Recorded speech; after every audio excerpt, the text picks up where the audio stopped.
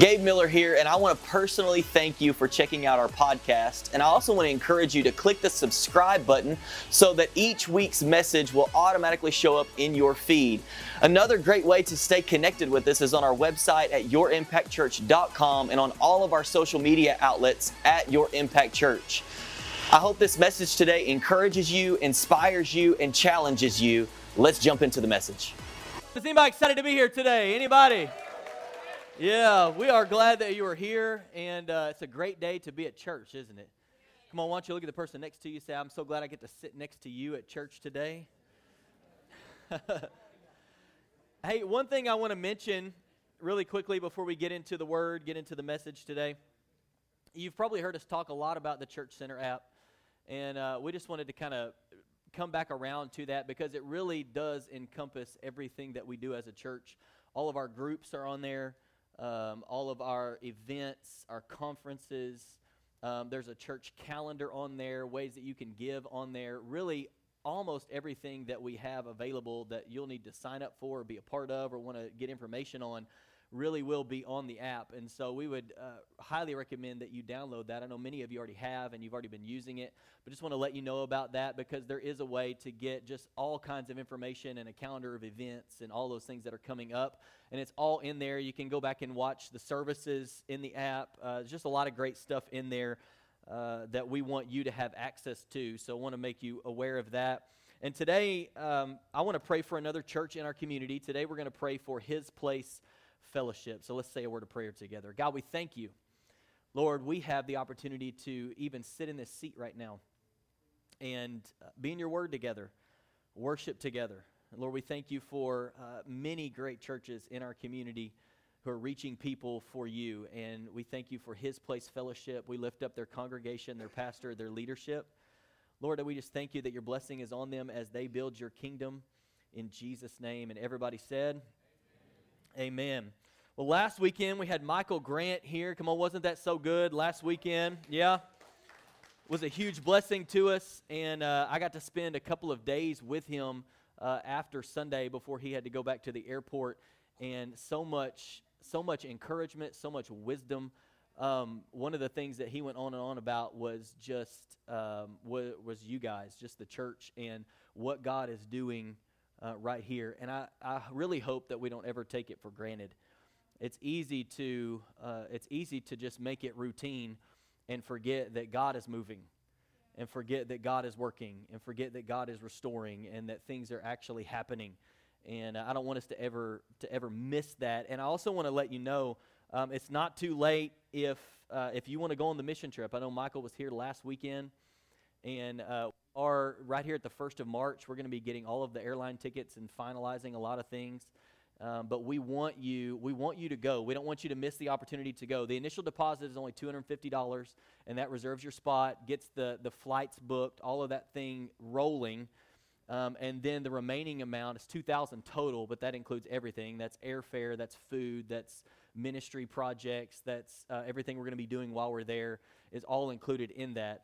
And the rest of that can be paid out over time as it comes to you, or if you're doing fundraising things or whatever it is. But we don't want you to miss the opportunity. And this really is kind of a last call for everyone who wants to go on this year's mission trip. It's July 5th through the 12th. We'd love to have you be a part. Right now, it's looking like right now it's going to be our largest missions team that we've ever had from the church here, which is incredible. It's such a blessing when people begin to get the heart of it's not about us. It's not just about staying in these four walls, but we can actually go into another part of the world and make an impact there and love on kids. We're going to be at an orphanage there and doing some projects, VBS for the kids, loving on them. It's going to be a great time. So if you want to be a part of that, you can go on that Church Center app that I was just talking to you about. And if you click on the sign-ups tab at the bottom, you'll see mission trip. It'll be in the list there. And you can click on that and pay the initial deposit to get your name registered for the trip. We'd love to have you go. All right, so 2 weeks ago, we began a new series. We are going through the book of Colossians together. I want to encourage you again, if you have been, continue to do it. If you haven't been, You can start today. If this is your first time here and you didn't know anything about this, then you can begin today. That's totally fine. But when we go through a book of the Bible as a church, we love to read a chapter a day. Really, you can read more than that, but at least a chapter a day. And you'll have read through Colossians several times while we go through this. And the reason we do that is because the Holy Spirit can actually speak to you as you sit down and read the Word of God. And we want that for you. In fact, what I'm going to say today is going to be what I feel like the Lord put on my heart as I was reading through Colossians 2. But man, the Holy Spirit may speak something specific to you that we don't even talk about today, and you get that out of your own personal time with the Lord. And so I would highly recommend that you do that. It's a part of us growing in our faith and drawing closer to Jesus. A couple weeks ago, we talked about Jesus being above everything. And we said things like, in Colossians 1, you see things like He's supreme and He existed before everything. He holds everything together.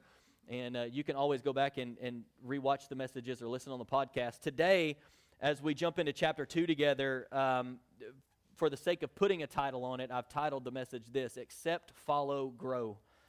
Accept Jesus, follow Jesus, grow in Jesus. And so chapter 2 begins this way, and we'll break this down into a few verses at a time, and then we'll talk about it, and we'll get through chapter 2 today.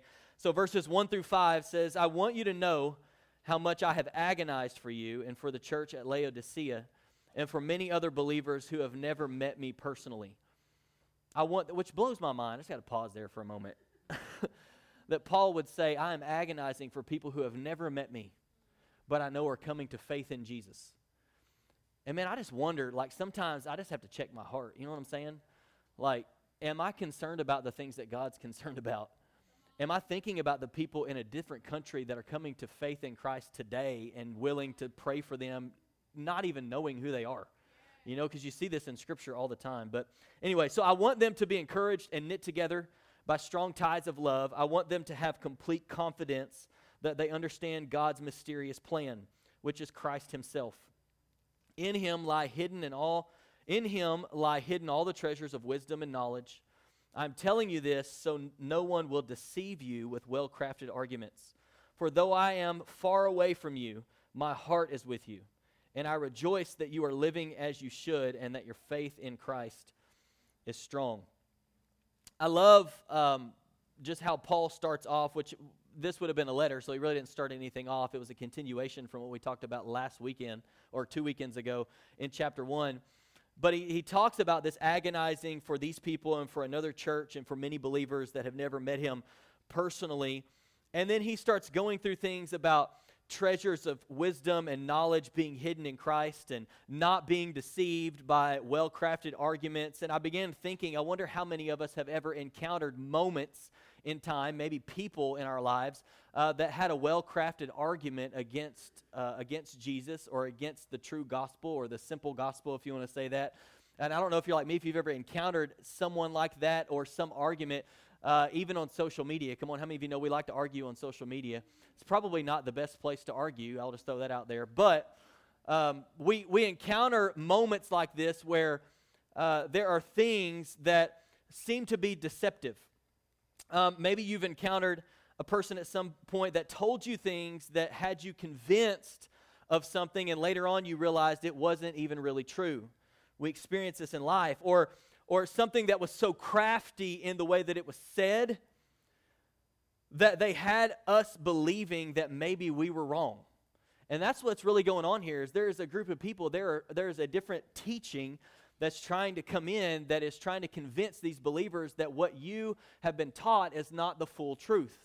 It's not everything that you need. It's Jesus plus. We talked about this the last time in chapter 1, that it's Jesus plus. You don't need that. You got to have a special knowledge. You don't need that. You got to have special wisdom. You don't just need Jesus. It's too good to be true. And some of us have felt that way before, and we've been tempted to try to add things to Jesus, like be made right by all of the things that we're doing and not just what Jesus has done for us. And whether it was about faith or belief in Jesus or anything else in your life, Paul's saying, listen, I'm telling you some things because I don't want you to be deceived. Even if things are well crafted, even if things sound, come on, you ever had something that kind of sounded like it might be right, but then when you searched it out, you're like, that's not really right. And the way to and maybe you know this, but if you've ever worked in a bank or handled money or anything like that, the way to know if something is counterfeit is not to study all the things that are counterfeit. It's to study the thing that's actually true, the right thing. And when you see the right thing enough and you've studied it enough, then you'll be able to recognize something that's fake. Right? So we need to be in God's Word, studying God's Word and knowing what the truth is, to the point that when something is said or something is posted or something is sent or something is, comes across the news or whatever, that we can recognize, is this the truth of God's Word, or is this something that our culture is trying to come up with? Because this is what was going on here. There was a group of people that came in and they were like, oh no, we got to change this, we got to shift this, and they're crafting things in a way that makes it sound like it's right. Makes it sound like it ought to be the way that it ought to be. But we have to actually know what the truth is so that we can recognize when something is not the truth. And Gnosticism taught that the truth is hidden deep inside of you, right? And don't we have a version of this today? It goes a little something like this. You need to find your truth. You need to find your truth. I was listening a little while back. I was listening to a comedian who was kind of poking at this a little bit, a Christian comedian. He said, we're saying things like, tell me your truth. Tell me your truth. What is your truth? What is your truth? And I just feel like I came to tell somebody today that it really isn't important what your truth is. It's important what the truth is. And a lot of us are basing our lives on what we think our truth is. This is what I think is right. This is what I think might be, what might be accurate. This is what I think, like, this is my opinion. And there's nothing wrong with opinions most of the time. Some of the time. But we have to know what the truth is, because otherwise we'll begin to believe a lie and we won't even know that it's a lie. We'll begin to do things out of obligation, or do things from a perspective or from a position that really isn't even the position that Jesus wanted us to be doing things out of. There's only one place where wisdom and knowledge and truth are hidden, and it's in Jesus. We need to know the truth, not our truth. And after saying these things, Paul explains why he said them, and we already kind of talked about this a little bit. He says, so you won't be deceived. Like, you need to know these things so that you won't be deceived. You need to know the truth. And he says, even by arguments or opinions that sound good or even can be convincing because they're well crafted, right? You need to know what the truth is so that you can recognize what's not the truth. You need to know, like, this is who Jesus is. This is what he's done for you. This is the gospel, not this plus other things. And here would be my encouragement to myself and to you, is always go with the Word of God.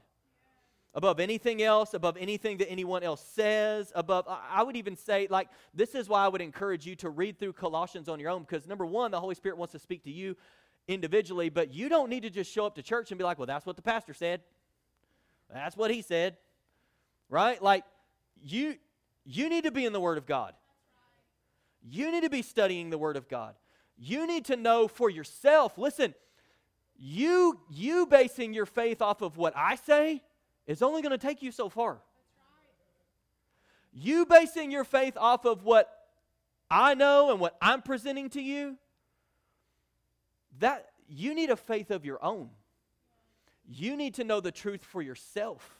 You need to be in God's Word for you and not just be relying on somebody else to present it to you in a way that maybe convinces you of something. We live in a culture of opinions, and we live in a culture of everyone doing what they feel is right. We live in a social media culture that gives everyone a platform to say whatever they want, and people are confused about what's true because everybody has an opinion and everybody has a perspective, and we need to know what is actually true so that we can recognize the things and filter out the things that are not true. Are you with me?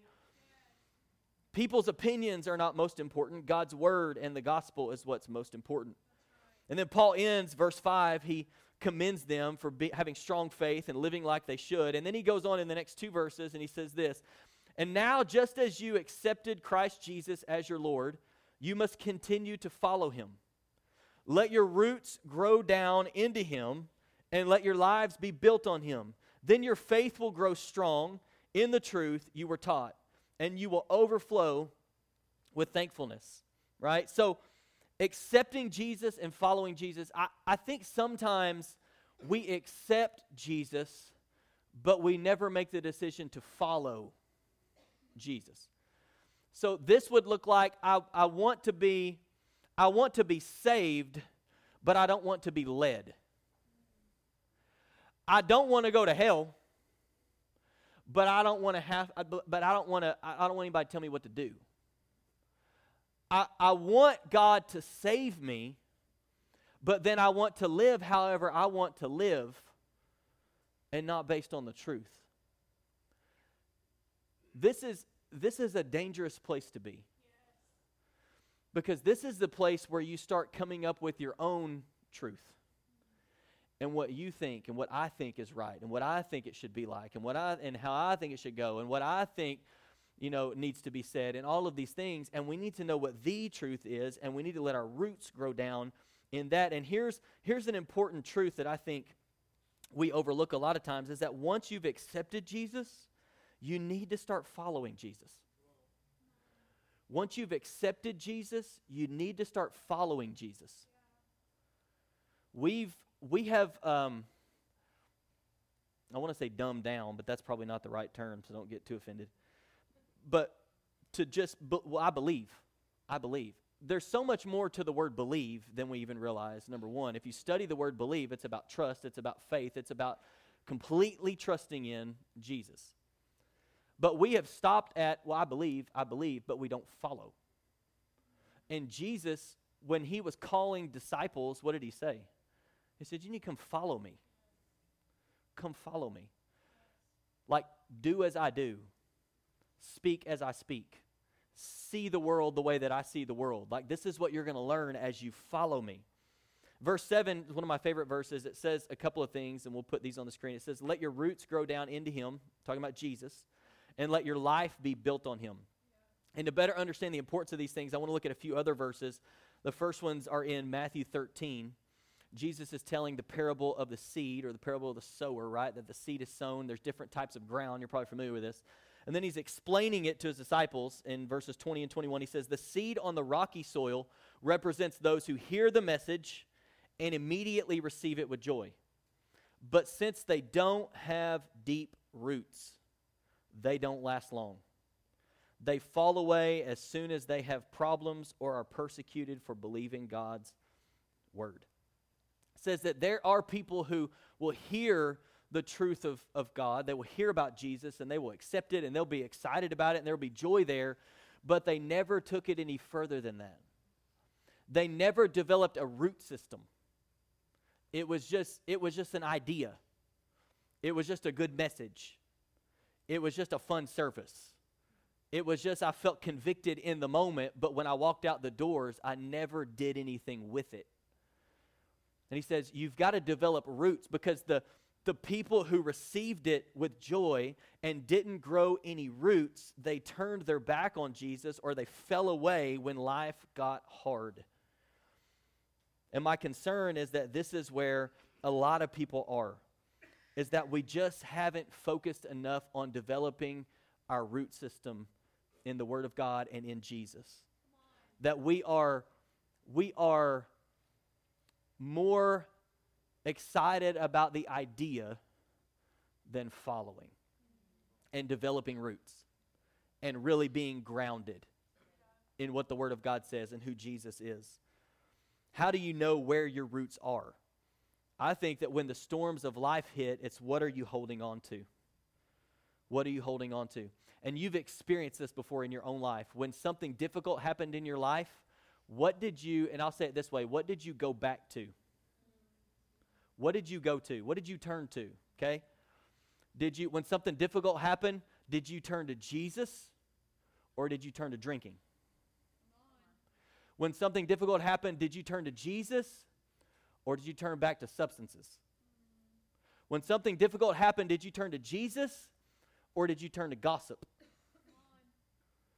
When storms hit, when things get difficult, when life isn't, is a struggle in seasons, that's when we discover what our faith is actually in. Is my faith in Jesus? In the good times and the bad times, does it matter? I'm holding on to Jesus, or do I fall away because I didn't have any roots? It'd be like a tree that doesn't have any root system, that's just surface level. And the winds get strong enough and the tree just falls over because there wasn't anything to hold the tree in place. You need to have a root system. The next few verses are in Luke chapter 6. It's something else that Jesus said. Starting in verse 46, he says, "So why do you keep calling me Lord, Lord, when you don't do what I say?" Which that'd be a message in its own right there. "I will show you what it's like when someone comes to me, listens to my teaching, and then follows it. It is like a person building a house who digs deep and lays the foundation on solid rock. When the floodwaters rise and break against that house, it stands firm because it is well built. But anyone who hears and doesn't obey is like a person who builds a house right on the ground without a foundation. When the floods sweep down against that house, it will collapse into a heap of ruins." When we don't build our lives on Jesus as the foundation, we collapse. And here's what I want you to notice. In both scenarios, in Matthew, when Jesus is talking about the soil, the seed that's being sown, in Luke 6, where Jesus is talking about obeying his teaching and actually doing what he says to do, in both situations, difficulty came. So it's not a matter of if you'll ever walk through anything hard. It's a matter of when you walk through something hard, are you on a firm foundation, dug down deep, rooted in him? That's what's going to make the difference. And Paul says you need to let your roots grow down into him. Let them grow down into him. Build your life on him, not some idea, not something clever that somebody said one time, but on the Word of God, on Jesus Christ as your Lord and Savior. You've got to let your roots grow down into him. That's what's going to sustain us. How do we grow deep roots and build our lives on him? I just want to give you a few practical things. Number one, we've been talking about this, but be in the Word. If you're not in the Word, you just look at the example of Jesus. And when he was tempted by the enemy, when he was tempted by the devil, the Word of God was his weapon. If you don't, I feel like there are many of us. It's like if you got a new gun. This will probably be edited on the podcast. It's like if you got a new gun. Sorry, I just offended some of you. If you got a new weapon and you didn't know how to use it, and then it's like, yeah, I'm going to go out and I'm going to kill something to eat, you know. I'm going to use this weapon, but I've never picked it up before. I've never dusted it off before. Every once in a while, you know, I'll look at it.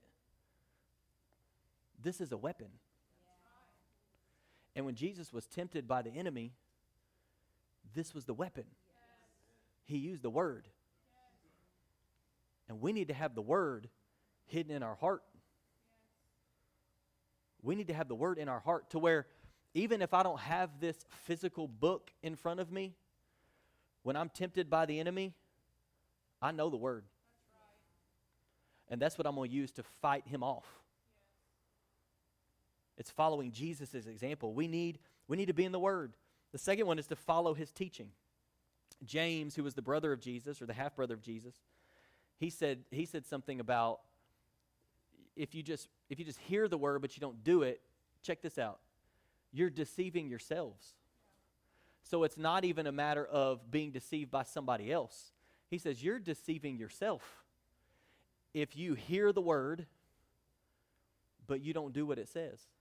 We just read in Luke 6 where Jesus said, "Why do you call me Lord, and you don't do anything that I tell you to do?" In other words, that would imply in my mind that that's not Lord. In other words, Jesus is saying, "Why do you call me Lord? Because I'm not your Lord. You don't take my guidance. You don't listen to, like, you're not applying my word." And Jesus is saying, like, I want to actually be Lord of your life, because that's where you're going to be most fulfilled. That's where your roots are going to go down the deepest. That's where you're going to have a solid foundation that no matter what comes your way, you'll still be standing. And you'll recognize my faith was in Jesus, and that's why I'm still here. And I didn't fall away like somebody else did, or whatever the case might be. Obey the word. Follow his teaching. I think worship with other believers at church. I don't think we completely comprehend how important this is right now. And I think sometimes we treat it a little too casually. That this is actually a big deal. That you've heard the saying, like, the building is not the church, and that is true. That you are the church, that I am the church. But the church has always been coming together. I think about two of the disciples whenever they were being basically threatened. And when they leave, they get released and they go back. Where did they go? They didn't go off by themselves. They went back to the other believers and they all prayed together. They were constantly gathering. We did a sermon series a few years ago on the word devoted. It was our word for the entire year. And we looked at Acts chapter 2, I think it's 42 through 47, where it talks about all the things they were devoted to. And one of them is that they were constantly meeting together. Because it's a big deal. Like there are things happening when we gather together that we can't even see. We can't even comprehend, even in the spiritual realm, what is happening whenever we're gathered together as believers. Serve alongside other believers. You know, we have serve days coming up and multiple teams you can get on here. There's not anything better than growing in your faith because you're around other people and you're serving, you're giving of your gifts, you're giving of your talents. Gather in groups. We have a semester of groups going on right now, and I would say it's not too late. You're like, well, Pastor Gabe, we're a month in. It's not too late. Some of you have been like, well, I'll wait till June. I'll wait till June. That's a long time to wait. Other people will be growing for the next 9 weeks while you're waiting on June. I love you. Oh, is it all right if I just say it how some of you are like, no, it's not. Chapter 2 continues. He goes on, verses 8 through 10. Don't let anyone capture you with empty philosophies and high-sounding nonsense that come from human thinking or from the spiritual powers of this world rather than from Christ. For if Christ lives in all the fullness of God in a human body, so you also are complete through your union with Christ, who is the head over every ruler and authority.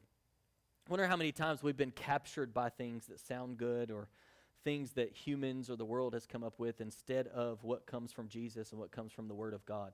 Isn't this so easy to do, though?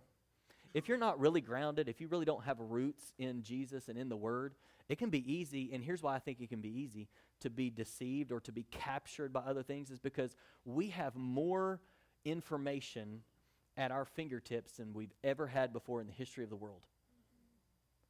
So you can click on Facebook and read all of these things and all these opinions and what's going on.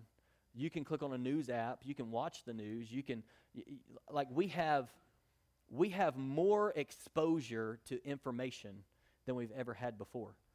So more than ever before, maybe we need to be grounded in the Word of God. So that when we are, like, and I'm not against the information. I access the information too.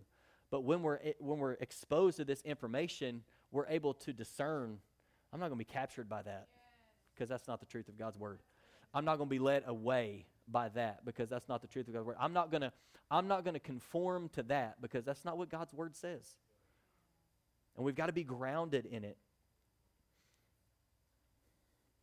I think that it's so important for us to be on guard against these things being captured by something, because here's what I've discovered and what you probably know to be true as well. Whenever we feel like we have learned something or we know something, we like to tell people, don't we? Anybody like to tell? You learned something new, you want to tell somebody, right? You don't want to just keep it to yourself. You're just like, oh, I got this revelation, or I just found out this new information. It's like, I got to go tell somebody. And if we're not careful, if we're not if we're being misled by something, then it has a tendency to spread. And we start thinking things like, oh, maybe that is right. Well, maybe that is true. Have you ever done that in your life? You get around people and you're having conversation, and then you go home and you're like, I don't know. Maybe we have it wrong. Maybe this is the right thing. Maybe that is the thing. And it's important for us to pay attention to. And Paul says, I don't want you to be captured by all these other things, because you know the truth. You were taught the truth. This is what brought you into relationship with God, was the truth. And now this is being presented to you, and this is what's happening here. This is being presented to you, and Paul says, don't pay any attention to that. Don't be captured and misled by that. Remember what is true. Remember what is true. Remember what you've been taught. Our focus has to be on God's Word and on the Holy Spirit working in us, so that we're not captured by thoughts and opinions and other philosophies. We have to be rooted so that we don't get blown around. And then to really drive this point home, I think Paul, he says that Jesus is God, right? Why should we value what Jesus has done above any other philosophy or theory or anything else that humans can come up with? It's because every part of God is in Jesus. We talked about this a couple of weeks ago, where Jesus is asked the question, can you show us the Father? And he says, I've been with you all this time, and you're still asking me to show you the Father. He says, look at me. If you've seen me, you've seen the Father. If you've seen me, this is what the Father looks like. This is what the Father does. I don't say anything that the Father doesn't tell me to say. I don't do anything that the Father doesn't tell me to do. I am showing you the Father. I am God. And when we're united with Jesus, we're made complete. And this is a word that can mean to be fulfilled.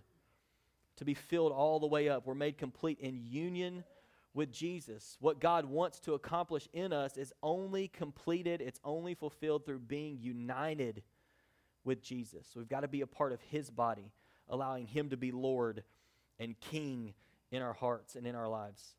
And then verses 11 through 15, he goes on, he says, when you came to Christ, you were circumcised, but not by a physical procedure. Christ performed a spiritual circumcision, the cutting away of your sinful nature. For you were buried with Christ when you were baptized. And with Him you were raised to new life because you trusted the mighty power of God, who raised Christ from the dead. You were dead because of your sins and because your sinful nature was not yet cut away. Then God made you alive with Christ, for He forgave all your sins. He canceled the record of the charges against us and took it away by nailing it to the cross. In this way He disarmed the spiritual rulers and authorities. He shamed them publicly by His victory over them on the cross. And so if you're familiar with, in the Old Testament, God's people, there was a cutting away, and it was how they were identified as His people. It was something that He had commanded them to do. This is what you are to do. And so it became this thing, it became this tradition. This is what we do. This is what the people of God do. And Paul equates baptism with a spiritual circumcision. In other words, a cutting away of the old. It's where Paul would say the old life is gone and the new life has come. It's been cut away. I've been crucified with Christ. Like that old me is gone, and now the new me is alive. It's this significant, symbolic thing. And I would just say, if you've never been water baptized since you followed Jesus, since you became a believer, man, there's no better time than right now to jump in and be water baptized and go public with your faith. Baptism isn't a work that you have to do to be saved. It's something that you do because Jesus has saved you. And it's how we identify with what He has done for us, right? We're buried. There's a burial that happens in baptism. There's a resurrection, being raised to life, that happens in baptism, and it's a significant thing. We were dead because of sin, but we are made alive because of what Jesus has done for us. The same power that raised Jesus from the dead raises us to new life in Jesus. And I love what these verses say about what Jesus did for us, because these are some powerful statements. Some important statements, some statements that ought to make you clap your hands, that ought to make you wake up in the morning and thank God, that ought to make you like live your life differently. Things like, He made us alive. In other words, you were dead. There was no way for your spirit to come to life except through Jesus. What Jesus did for you, and you receiving it and accepting it, your spirit comes alive. that part of you comes alive. He forgave all of your sins. Come on, is anybody thankful for that? That He forgave all of your sins. That if you are in Christ right now, there is now therefore no condemnation for those who are in Christ Jesus. Why? Because you've been washed. The blood of Jesus has washed you. When you placed your faith in Him, your sins were forgiven. He canceled our record of sin. You know, the Bible would say that He cast our sin as far as the east is from the west into the sea of forgetfulness. And you would say, well, how can God forget? He chooses to forget your sin. That whenever you are made alive and you are made new in Christ, God chooses to forget it. I'm not going to bring that up again. We have a tendency to bring that up again.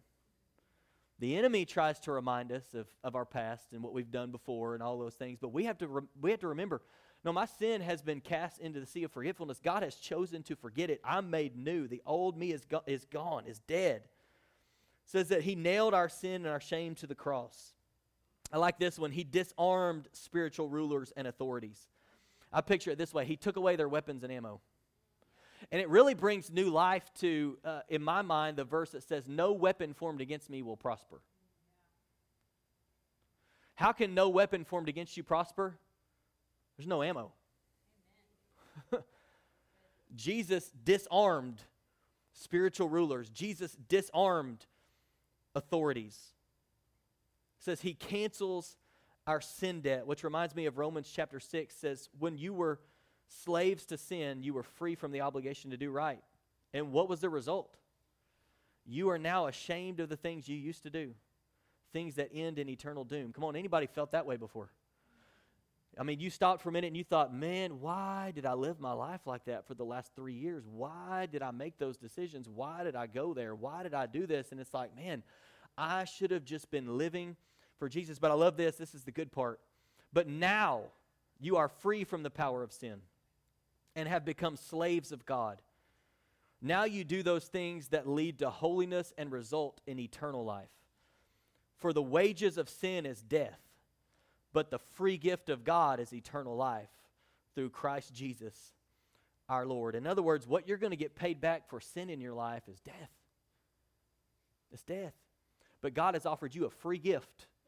He sent Jesus to take your place, die for you, be raised to life again, so that you could just accept the free gift of salvation. So that you could receive forgiveness. You could receive this canceling of your sin debt.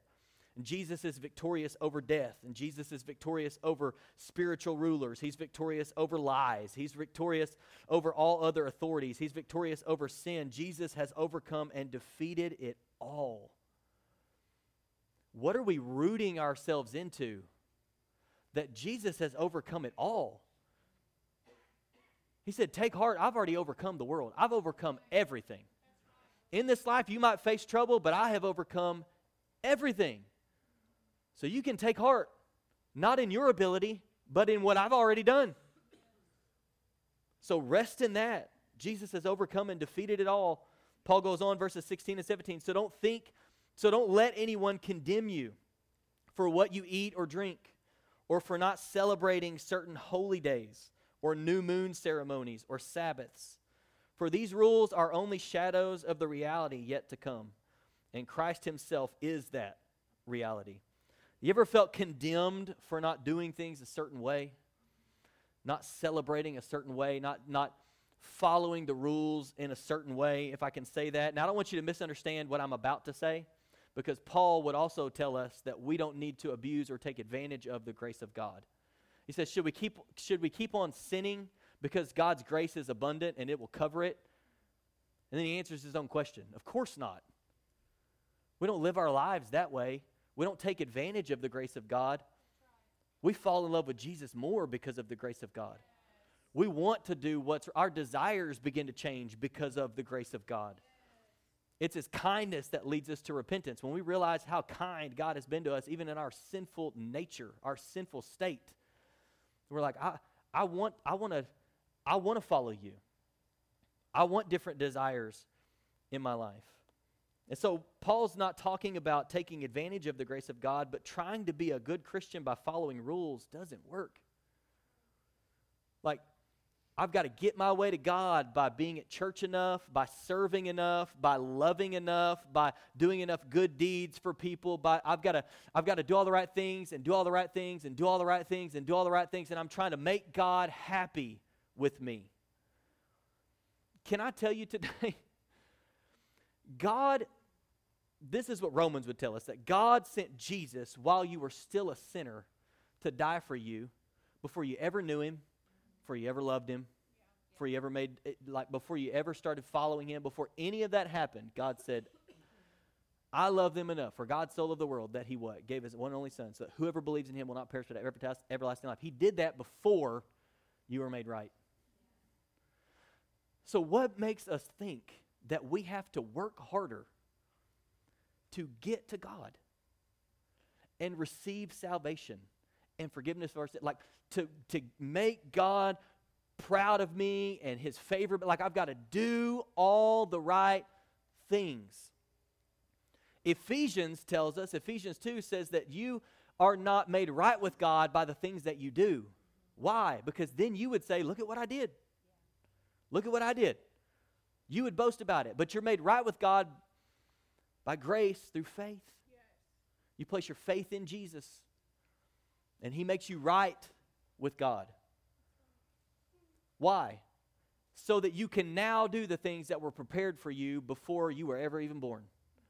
That there were things that God had lined out for you to do before you were ever even born, and when you step into relationship with him, when you accept the free gift of salvation, now you step onto the team, and now you step into the things that God has prepared for you, and you're discovering purpose for your life.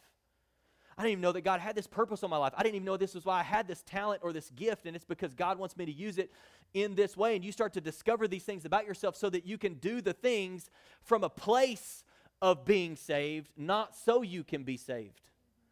It's because I'm saved, now I get to do all of these things that God wants me to do. I get to build his kingdom. I get to use my gifts. I get to give. I get to be generous. I get to love people. I get to do all these things not to be right with God, but because I am right with God. So now I get to step into all of this in my life, and this is where fulfillment lives. This is where being fulfilled in your life, this is where you're going to experience this. When you're in relationship with God and you're doing the things that he's called you to do.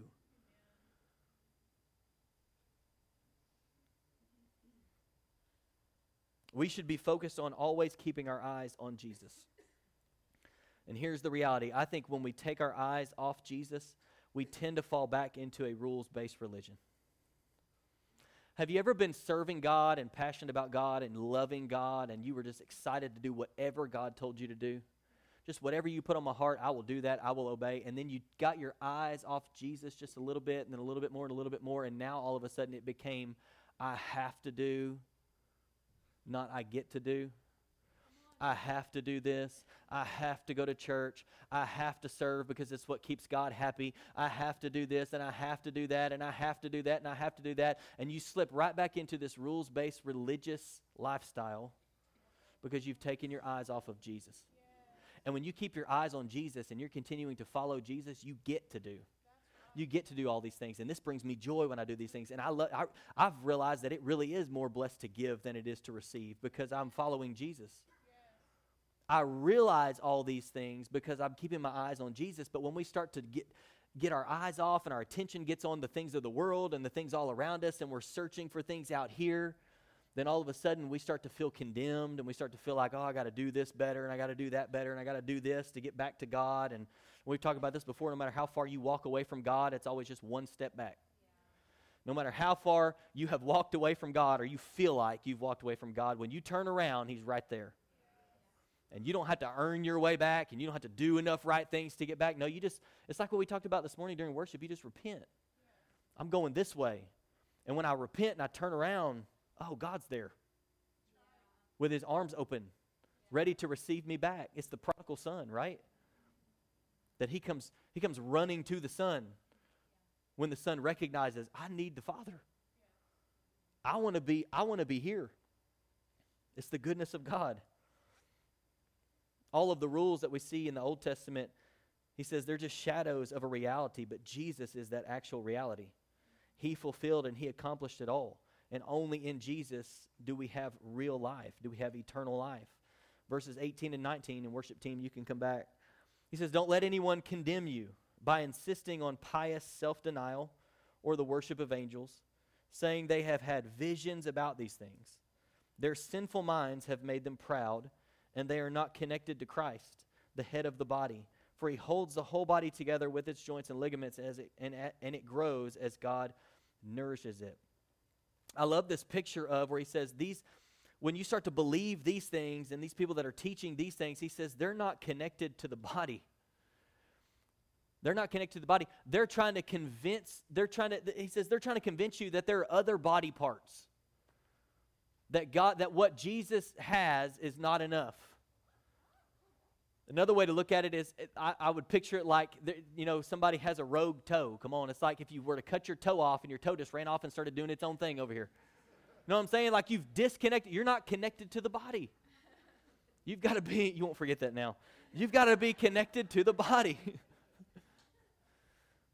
He says, these people, he says, these beliefs and feeling like you got to do these things, he says their sinful minds have made them proud, and they're not connected to Christ, who is the head of the body. Paul's addressing this Gnosticism, this belief system about being hypocritical, right? Saying one thing and doing another. Or this religious self-denial. You can't have fun. We talked about that 2 weeks ago, where there was this belief of if it was physically pleasing for you, if you enjoyed it, you better not be doing it because God doesn't enjoy you enjoying it. You know what I'm saying? Like, God wants you to enjoy life, and there's not any more fulfillment in life than when you're serving God. He's talking about worshiping idols, sinful thinking, pride. No, we don't need to pay attention to these types of things because these actions, these types of thinking patterns, those are not connected to Jesus. They're not connected to Jesus. They're not submitted to Christ as the head. It's coming up with your own rules and your own traditions and trying to follow certain things. And it's not what God's called us to. And then chapter 2 ends with these verses. He says, you have died with Christ, and he has set you free from the spiritual powers of this world. So why do you keep on following the rules of the world, such as don't handle, don't taste, don't touch? Such rules are mere human teachings about things that deteriorate as we use them. These rules may seem wise because they require strong devotion, pious self-denial, and severe bodily discipline, but they provide no help in conquering a person's evil desires. You ever been at the place in your life where you stopped and you had been doing and doing and doing and doing and doing and trying and trying and trying, and then you stopped for a moment and you thought, this is not helping my desire. This is not giving me the right desires. This is not changing anything about my personal evil desires. Rules have an appearance of wisdom, but they don't work because they don't have the power to change you. You know what? This just came to me. You know what has the power to change you? Love. And I was just thinking about my own kids. Rules are not necessarily bad, but rules don't accomplish anything if there's not love. It's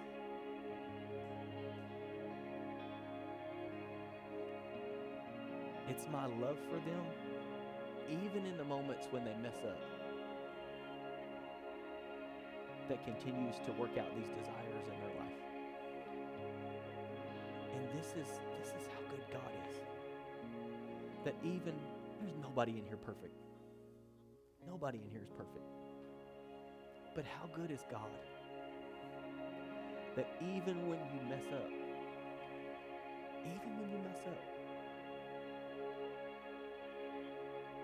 that God loves you back. You may have to face consequences for the decisions that you've made, but I can tell you one thing about God, he's loving you back. He's the father in the prodigal son story that runs to the one who made the stupidest decision that he could make, squandered everything, finally came to his senses and said, I'd be better off being a slave in my dad's house than out here with these pigs. And while he's rehearsing his speech, ever rehearsed your speech before? Oh, I know I need to get right with God. This is what I'm going to say. This is what I'm going to do. This is what I'm going to say. This is how I'm going to approach it. He's rehearsing his speech. He gets back to his father. His father runs to him. Before he can even finish his rehearsed speech, there's hugging. There's loving. There's go kill the fattest thing we got because we're throwing a party. Because he came home. This is God. This is God. Some of you, man, I just feel in my spirit right now, some of you need to stop beating yourself up for the decisions that you've made. And all it is a decision to turn around and go the other way. And God is standing right there. He's running toward you right now, waiting for you to just come home. Waiting for you to come home.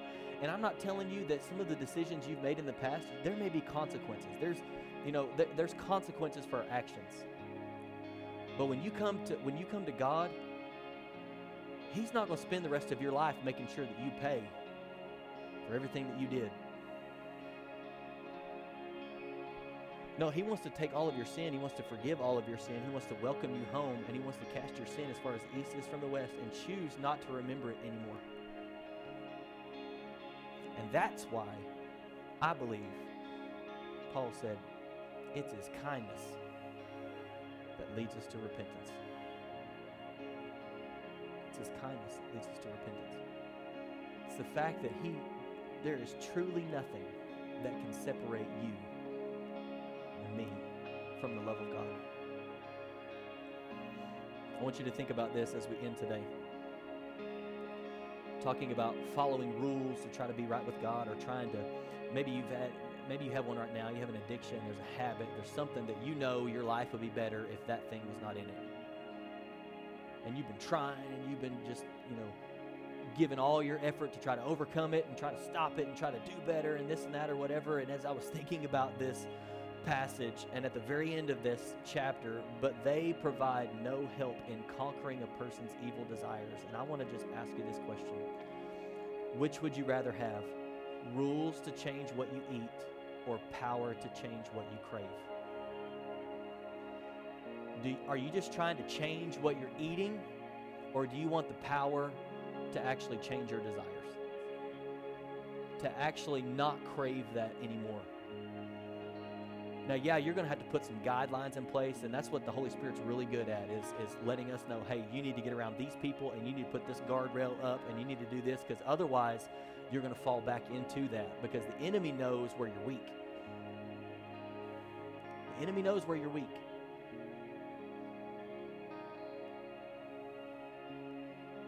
But God actually has the power. It's through His power working in us. I love Ephesians 3:20.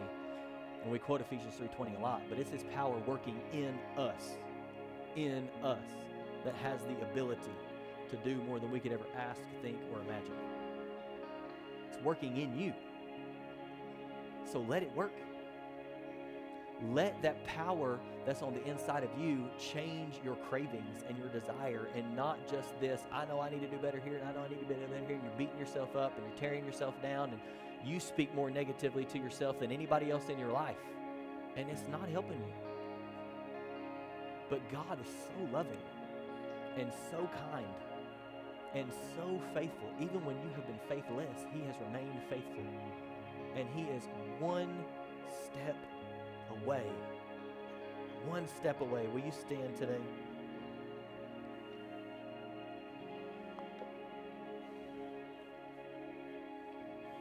I want to give you this picture, this illustration. Anybody like to eat? Anybody like to eat? You're thinking about what you're going to eat right now after you leave church. I want you to picture a plate. Come on, you're sitting at the table and you got a plate in front of you. And you get to decide what you keep putting on that plate. You know this if you have kids, or even for yourself. If you want to acquire a taste, do you know you can actually acquire a taste for things? Let me prove it to you. Most of you didn't like coffee the first time you drank it. But you liked how the caffeine made you feel. So you acquired a taste. You acquired a taste for it. Because I want this in my life. Whatever you've been putting on the plate consistently and eating, that's why you keep desiring it. This is why we want to get off sugar, but sugar has a hold on us because we keep feeding ourselves sugar. But you can actually change what you put on the plate, what you set before you. And at first, you're going to set it before you, and you're going to be like, oh, well, I'm just not used to that. You ever said that before? And the next day, put it on the plate again. What are you putting on the plate? I'm putting God's word on here. I'm putting prayer on here. I'm putting community with other believers on here. And I'm going to keep eating it and eating it and eating it, and I'm going to acquire a taste. And before I know it, I'm going to look back at my life and I'm going to say, I don't even know how I did life without God. I don't even know how I did life without people. I don't even know how I did life without prayer, because it is such a part of my life. I have acquired a taste for it. My desires have changed. And this is what, listen to me, this is what God wants for you. Not that you would continue to try to work to get his approval, to get salvation, but that you would realize that when you've placed your faith in Jesus, that you were made right with God, and now everything that you do is from that position. Every work that you do is from that position. Every good deed is from that position. Every time that you're generous, it's from that position. Every person you come into contact with, it's from that position. Not to get to that position, but because you're already there. So I want you to bow your heads and close your eyes, and I just want to ask you to ask the Holy Spirit. Say, Holy Spirit, what are you saying to me right now? What are you speaking to me right now? Thank you, Jesus. I want to invite our prayer team to come down. At the end of every service, if this is your first time here, then I just want to let you know, at the end of every service, we love to have an opportunity for people to receive prayer. You don't have to be a member of this church. Prayer doesn't mean that you have something crazy going on in your life. We all need prayer. I mean, from time to time, we all need prayer for things. Anxiety, worry, feelings of being overwhelmed, our marriage, our kids, a job situation. I mean, you fill in the blank. From time to time, we all need prayer. And so here in a minute, the worship team is going to begin to sing this last song, and we're going to worship together. And I want to encourage you to be a part of this service. We're going to lift our hands and we're going to lift our voices. We're going to worship God one last time today. But when they start to sing, if you need prayer for anything in your life, then you just slip out of your seat and you just come down and let somebody pray for you. I felt strongly, he mentioned earlier about a repentant heart. And as I was standing down there, I got this visual of like some of you, you're like, you know what's been on your plate and it's not been helpful or beneficial. It's not the things that he mentioned. And maybe this time of prayer is you coming and telling someone what's on your plate. Because scripture says that if we confess our sins, we'll be healed. And I believe that God did something earlier in that moment when that opportunity was given about a repentant heart. But there's also still power in confession. And I could not shake it. If you will, maybe it's not even someone down here. Maybe you just need to, someone that you could go and say, hey, this has been on my plate. This has been on my plate, and I know it's not right. Because if I were the enemy, I'd try to convince you that I can figure this out. I'll conquer this on my own. I don't need anyone to know, because if they know, who knows what they'll think about me? Who knows who they'll tell? But there is power in confession. There is power in saying, hey, this is on my plate, because sometimes we can meet someone and say, hey, that once was on my plate too. But let me tell you what God did. Let me tell you how God helped me overcome. And it is not by our power, but it is through his power. So that we just confess sometimes what is on our plate that we place there, that we've continued to eat of. I believe, as Amanda was saying that, just felt in my spirit that the Lord really does want to set somebody free today. And it's just going to take a step. Just take the step. Take the step. It's so worth it. It's so worth it. God loves you more than you could imagine. God loves you. So Lord, today, right now, we just tell you we love you. We just say thank you. Thank you for speaking to us. Thank you for convicting us. Thank you for loving us. Lord, I pray that today, whatever our step is, that we would take that step to draw closer to you, to live in your freedom, to not go back to the bondage of sin, but to truly be free. God, I thank you for what you're doing even in this moment and what you're going to do in the next few minutes as we sing and we worship and we pray. So Holy Spirit, I just ask you to draw every person today who needs prayer for anything in their life.